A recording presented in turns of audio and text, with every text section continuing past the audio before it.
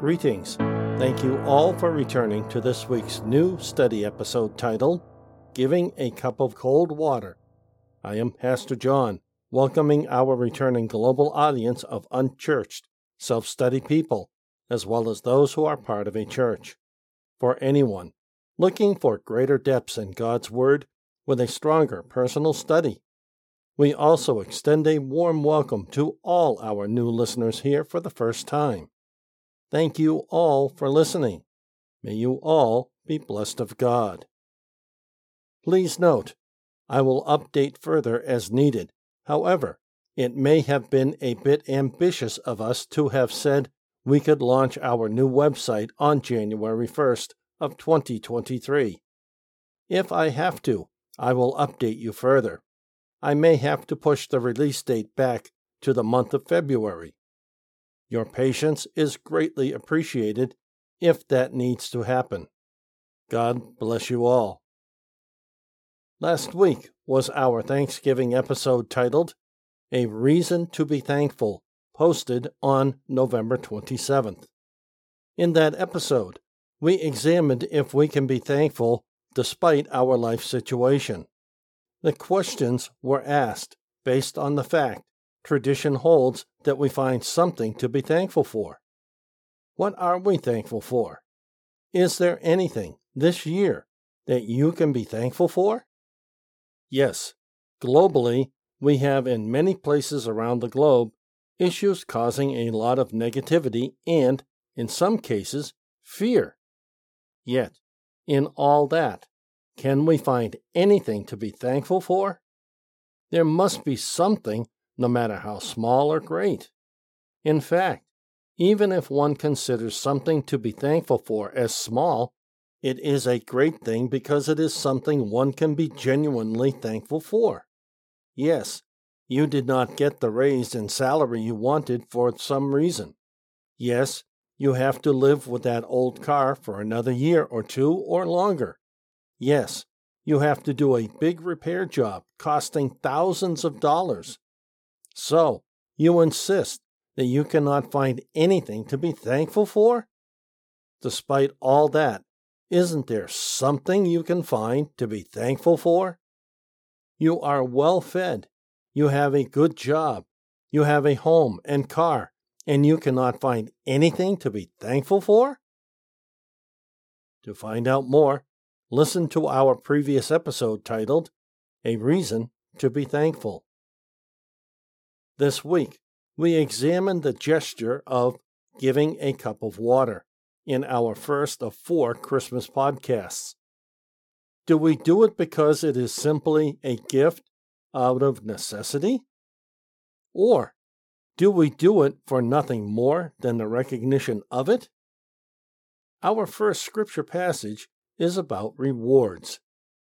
Is there a reward for giving a thirsty person a cup of water? Our scripture reads, Whoever receives you receives me, and whoever receives me receives the one who sent me. Whoever receives a prophet in the name of a prophet will receive a prophet's reward. Whoever receives a righteous person in the name of a righteous person will receive a righteous person's reward.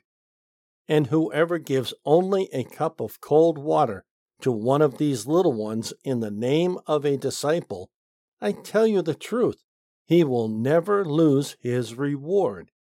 From Matthew chapter 10, verses 40 through 42. Jesus is speaking in this entire chapter.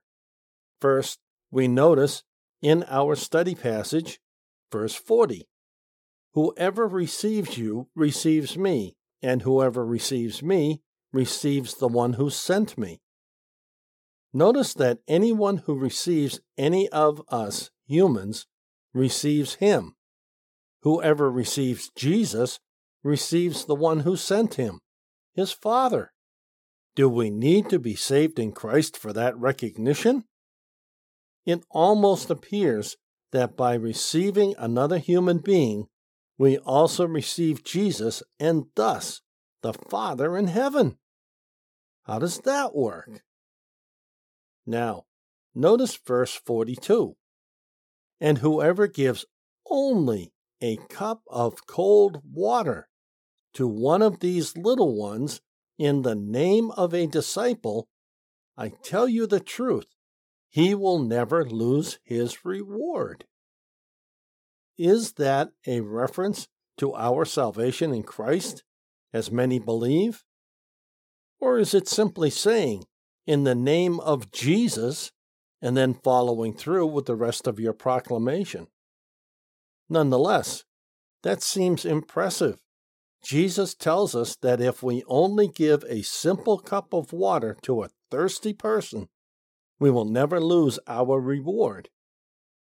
One has to wonder just what the reward is, especially if it is not our salvation in Him. Notice further, there are 3 reasons for reward. 1, whoever receives a prophet in the name of a prophet will receive a prophet's reward. 2, whoever receives a righteous person in the name of a righteous person will receive a righteous person's reward. Then the final comment, 3, whoever gives only a cup of cold water to one of these little ones in the name of a disciple, I tell you the truth, he will never lose his reward. We have 2 distinctive rewards. Then in the 3rd example, we already have a reward that we cannot lose if we exercise the simple gift giving of a cold cup of water. It really is very simple, isn't it? We learn further. In all these 3 illustrations, Christ meant to teach substantially the same thing, that he that would entertain kindly or treat with hospitality himself, his disciples, a prophet, or a righteous man, would show that he approved their character and should not fail of proper reward. To receive in the name of a prophet is to receive as a prophet, to do proper honor to his character, and to evince attachment to the cause in which he was engaged. From Barnes' New Testament Notes. Notice how this commentary passage opens about the 3 comments of Jesus. In all these 3 illustrations, Christ meant to teach substantially the same thing. That teaching being, he that would entertain kindly or treat with hospitality himself, his disciples, a prophet, or a righteous man, would show that he approved their character and should not fail of proper reward. So, the reward really is unnamed by Jesus' words in this scripture passage. Commentary does not name this reward either. Scripture, Jesus' words, tells us we will get an undisclosed reward for our action or actions in a specific situation of gift giving. Whether we receive this reward now or after we arrive in heaven seems to have little, if any, answer now. The big question is, when do we get our reward? If we cannot see it, understand it in this life, it seems that the next life is where we will receive it. So, focusing on the reward bears little, if any, relevance to us now. This is one good reason why we should not focus on the reward that Jesus will give us. He said he will do it, and that should be all we need to hear. Notice verse 41. It reads, "Whoever receives a prophet in the name of a prophet will receive a prophet's reward. Whoever receives a righteous person in the name of a righteous person will receive a righteous person's reward." In this regard, commentary tells us, to receive in the name of a prophet is to receive as a prophet, to do proper honor to his character, and to evince attachment to the cause in which he was engaged. So, what does it mean to receive a prophet? What does it mean to receive a righteous person? Our motivation should not be for simply the reward, but for success in the work of Christ, we should always be at work with. Digging deeper into Scripture, we read, "At that time the disciples came to Jesus, saying, 'Who is the greatest in the kingdom of heaven?' He called a child, had him stand among them, and said, 'I tell you the truth, unless you turn around and become like little children, you will never enter the kingdom of heaven. Whoever then humbles himself like this little child is the greatest in the kingdom of heaven. And whosoever welcomes a child like this in my name welcomes me.'" From Matthew chapter 18, verses 1 through 5. Notice verse 5 compared to what we just read in chapter 10. "Whoever welcomes a child like this in my name welcomes me." Remember verse 41 in Matthew chapter 10? "Whoever receives a prophet in the name of a prophet will receive a prophet's reward. Whoever receives a righteous person in the name of a righteous person will receive a righteous person's reward." Can you see the contextual connection here? Can you see that welcoming a child in Jesus' name also welcomes Jesus? "And whoso shall receive one such little child?" That is, whoso shall receive and love one with a spirit like this child, one who is humble, meek, unambiguous, or a real Christian. As a follower of Jesus, or because he is attached to Jesus, whoso receives one possessed of my spirit, and who, because he has that spirit, loves him, loves me also. The word, quote, receive, end quote, means to approve, love, or treat with kindness, to aid in the time of need. Mark chapter 9, verse 38, and Luke chapter 9, verse 49 add a conversation that took place on this occasion that has been omitted by Matthew. John told him that they had seen one casting out devils in his name, and they forbade him because he followed not with them. Jesus replied that he should not have been forbidden, for there was no one who could work a miracle in his, Jesus' name, that could lightly speak evil of him. That is, though he did not attend them, though he had not joined himself to their society, yet he could not really be opposed to him.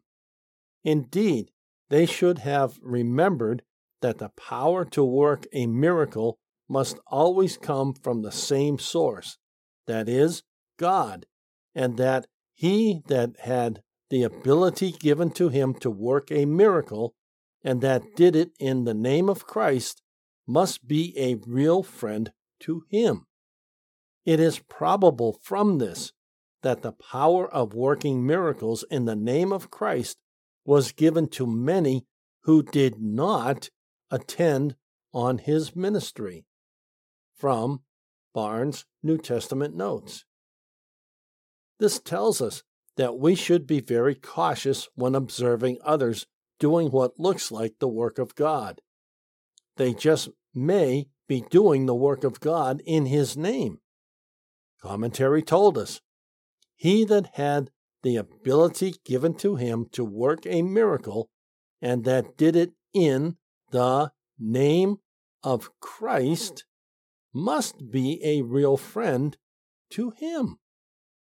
It is probable from this that the power of working miracles in the name of Christ was given to many who did not attend on his ministry.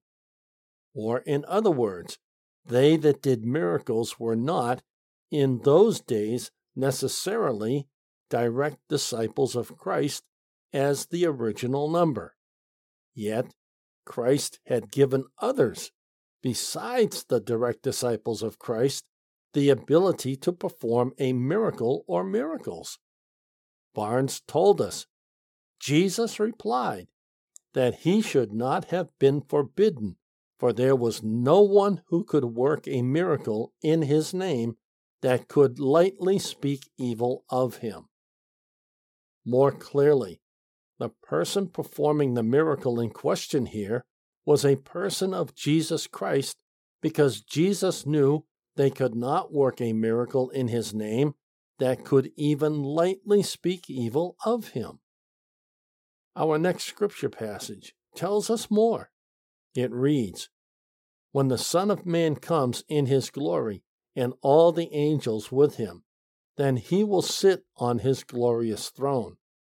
All the nations will be assembled before him, and he will separate people from one another, like a shepherd separates the sheep from the goats. He will put the sheep on his right and the goats on his left. Then the king will say to those on his right, 'Come, you are blessed by my Father. Inherit the kingdom prepared for you from the foundation of the world. For I was hungry, and you gave me food. I was thirsty, and you gave me something to drink.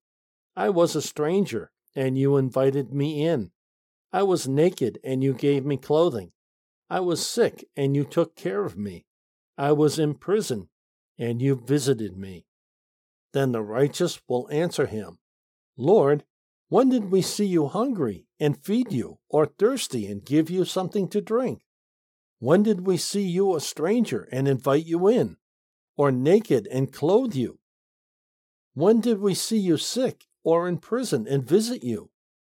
And the king will answer them, 'I tell you the truth, just as you did it for one of the least of these brothers and sisters of mine, you did it for me.'" Verse 40 tells us what the spirit of giving should be. By giving to others, we also give to Christ.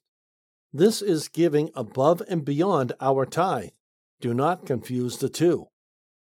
Who do we give to? To even the least of his, our brothers and sisters. That means we are not to specify in our minds and hearts to whom we give anything. That means giving to people who are homeless, hungry, needy in some way. We are not to be flashy givers, doing it for the showing to others to rank us up in the eyes of our brothers, sisters, neighbors, and society in general around us.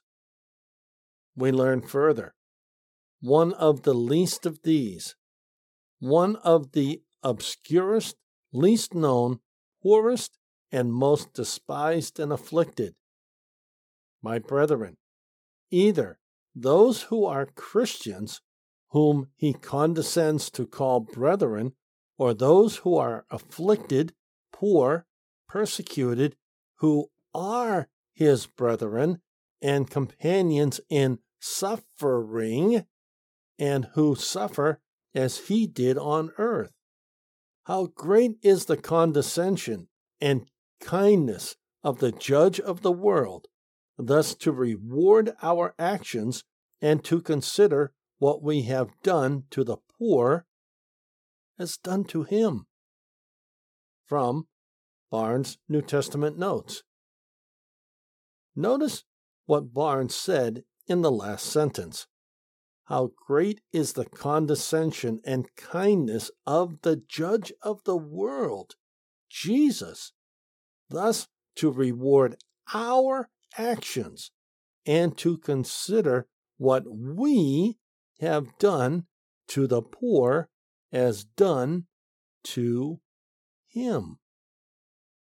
Right there, folks, is how this all works. What this study is getting to is the fact the Judge of the world, Jesus, rewards our actions towards the poor as though we had done our deed to him. Do you feed the hungry? Do you give a cup of cold water to the thirsty? Do you entertain strangers? Do you clothe the naked? Do you care for the sick? Do you attend those in prison? Today, there are many organizations that you can, at least, contribute to so they can do these works. While not doing it directly, giving money to those who do is still helping those who need it. However, before answering such questions, we need to be mindful of our own capabilities. We may not be able to afford food, clothes, or be able to take care of the sick due to harsh financial constraints, or constraints regarding public illness. A prison ministry is much beyond many people today. However, can you give a simple cup of cold water to the thirsty? Can you help those who are spiritually thirsty? Satisfying their spiritual thirst is difficult at best. However, like someone traversing a long desert plain, we can provide some satisfaction to their thirst, however temporary it might be. For any reason that one can make such a gift, even if only a temporary solution. Yet, getting that momentary satisfaction of one's thirst can help one carry on to the end they are headed for. Even a brief reviving can work wonders. Our next reference is found in Hebrews. However, the full sentence is in 2 verses, which read, "Therefore, since the children share in flesh and blood, he likewise shared in their humanity, so that through death he could destroy the one who holds the power of death, that is, the devil, and set free those who were held in slavery all their lives by their fear of death." From Hebrews. Does that bring to mind our episode about Onesimus? He became saved in Christ. These 2 verses in Hebrews gives us a clearer window as to what that looks like. But I digress. As the children, those who were to become the adopted children of God, or who were to sustain that relation to Him, are partakers of flesh and blood, have a human and not an angelic nature. Since they are men, he became a man. There was a fitness or propriety that he should partake of their nature. He also became a man, or partook of the same nature with them. Reference John chapter 1 verse 14, which reads, "Now the Word became flesh and took up residence among us. We saw his glory, the glory of the one and only, full of grace and truth, who came from the Father." Continuing, that through death, by dying, it is implied here, 1, that the work which he undertook of destroying him that had the power of death was to be accomplished by his own dying, and 2, that in order to this it was necessary that he should be a man. An angel does not die, and therefore he did not take on him the nature of angels, and the Son of God, in his divine nature, could not die, and therefore he assumed a form in which he could die, that of a man. In that nature, the Son of God could taste of death, and thus he could destroy him that had the power of death, that he might subdue, or that he might overcome him and destroy his dominion. The word destroy here is not used in the sense of closing life or of killing, but in the sense of bringing into subjection or crushing his power. This is the work which the Lord Jesus came to perform, to destroy the kingdom of Satan in the world and to set up another kingdom in its place. This was understood by Satan to be his object that had the power of death. The devil was the cause of death in this world. He was the means of its introduction and of its long and melancholy reign. This does not affirm anything of his power or inflicting death in particular instances, whatever may be true on that point, but that death was a part of his dominion, that he introduced it, that he seduced man from God and led on the train of woes which result in death. He also made it terrible. Instead of being regarded as falling asleep or being looked on without alarm, it becomes, under him, the means of terror and distress. But that Satan was the means of introducing death into the world and all our woe, no one can doubt, and over the whole subject, therefore, he may be said to have had power to destroy that dominion, to rescue man, to restore him to life, to place him in a world where death is unknown, to introduce a state of things where not another one would ever die, was the great purpose for which the Redeemer came. From Barnes' New Testament Notes. To note, the evil one, Satan, has been subdued in the world. Life would be far worse if he had not been subdued. Victory has also been had, which, in that victory, Jesus overcame him. The only thing still to come is the destruction of his domain. Until then, and whoever gives only a cup of cold water to one of these little ones in the name of a disciple, I tell you the truth, he will never lose his reward. From Matthew chapter 10, verse 42. Is not salvation in Christ a reward? Is eternal life the only reward we need? Questions only you can ask yourself. Therefore, only you can answer. Next week, we continue our Christmas series. It will be the second of 4 separate messages for the Christmas season that can be easily tied to our thinking and actions. Are we letting social issues with 3 sicknesses in the wild at once clouding our view of things? Are world situations and issues causing you fear? We will study 4 separate passages to find the answers to these questions. Join us next week for our episode titled, Every Good and Perfect Gift is from Above.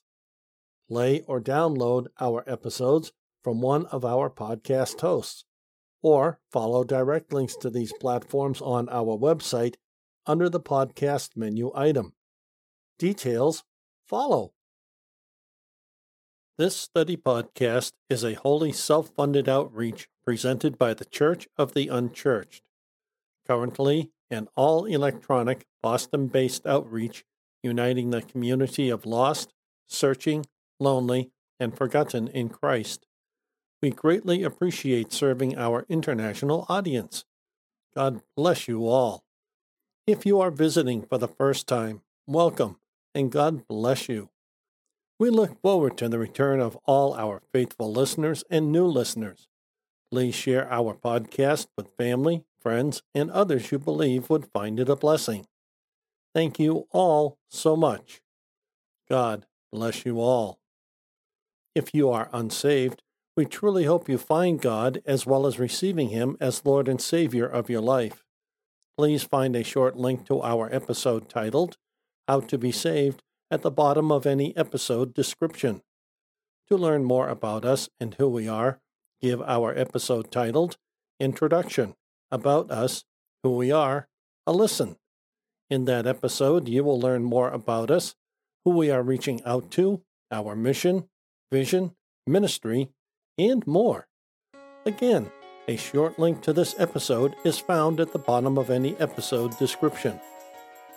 If you go to our internet homepage, under the podcast menu item, you can find many popular podcast platforms we are found on. We are located at this internet address, unchurched.site123.me. At present, we are located on a growing number of podcast sites, so you should be able to find us on a platform you like. We refresh all our feeds with every weekly episode upload on Sundays. These sites update our feed within 24 hours of our refresh. Now, may our Lord Jesus Christ Himself and God our Father, who loved us and by grace gave us eternal comfort and good hope, encourage your hearts and strengthen you in every good thing you do or say. Until next week, this is Pastor John for the Church of the Unchurched.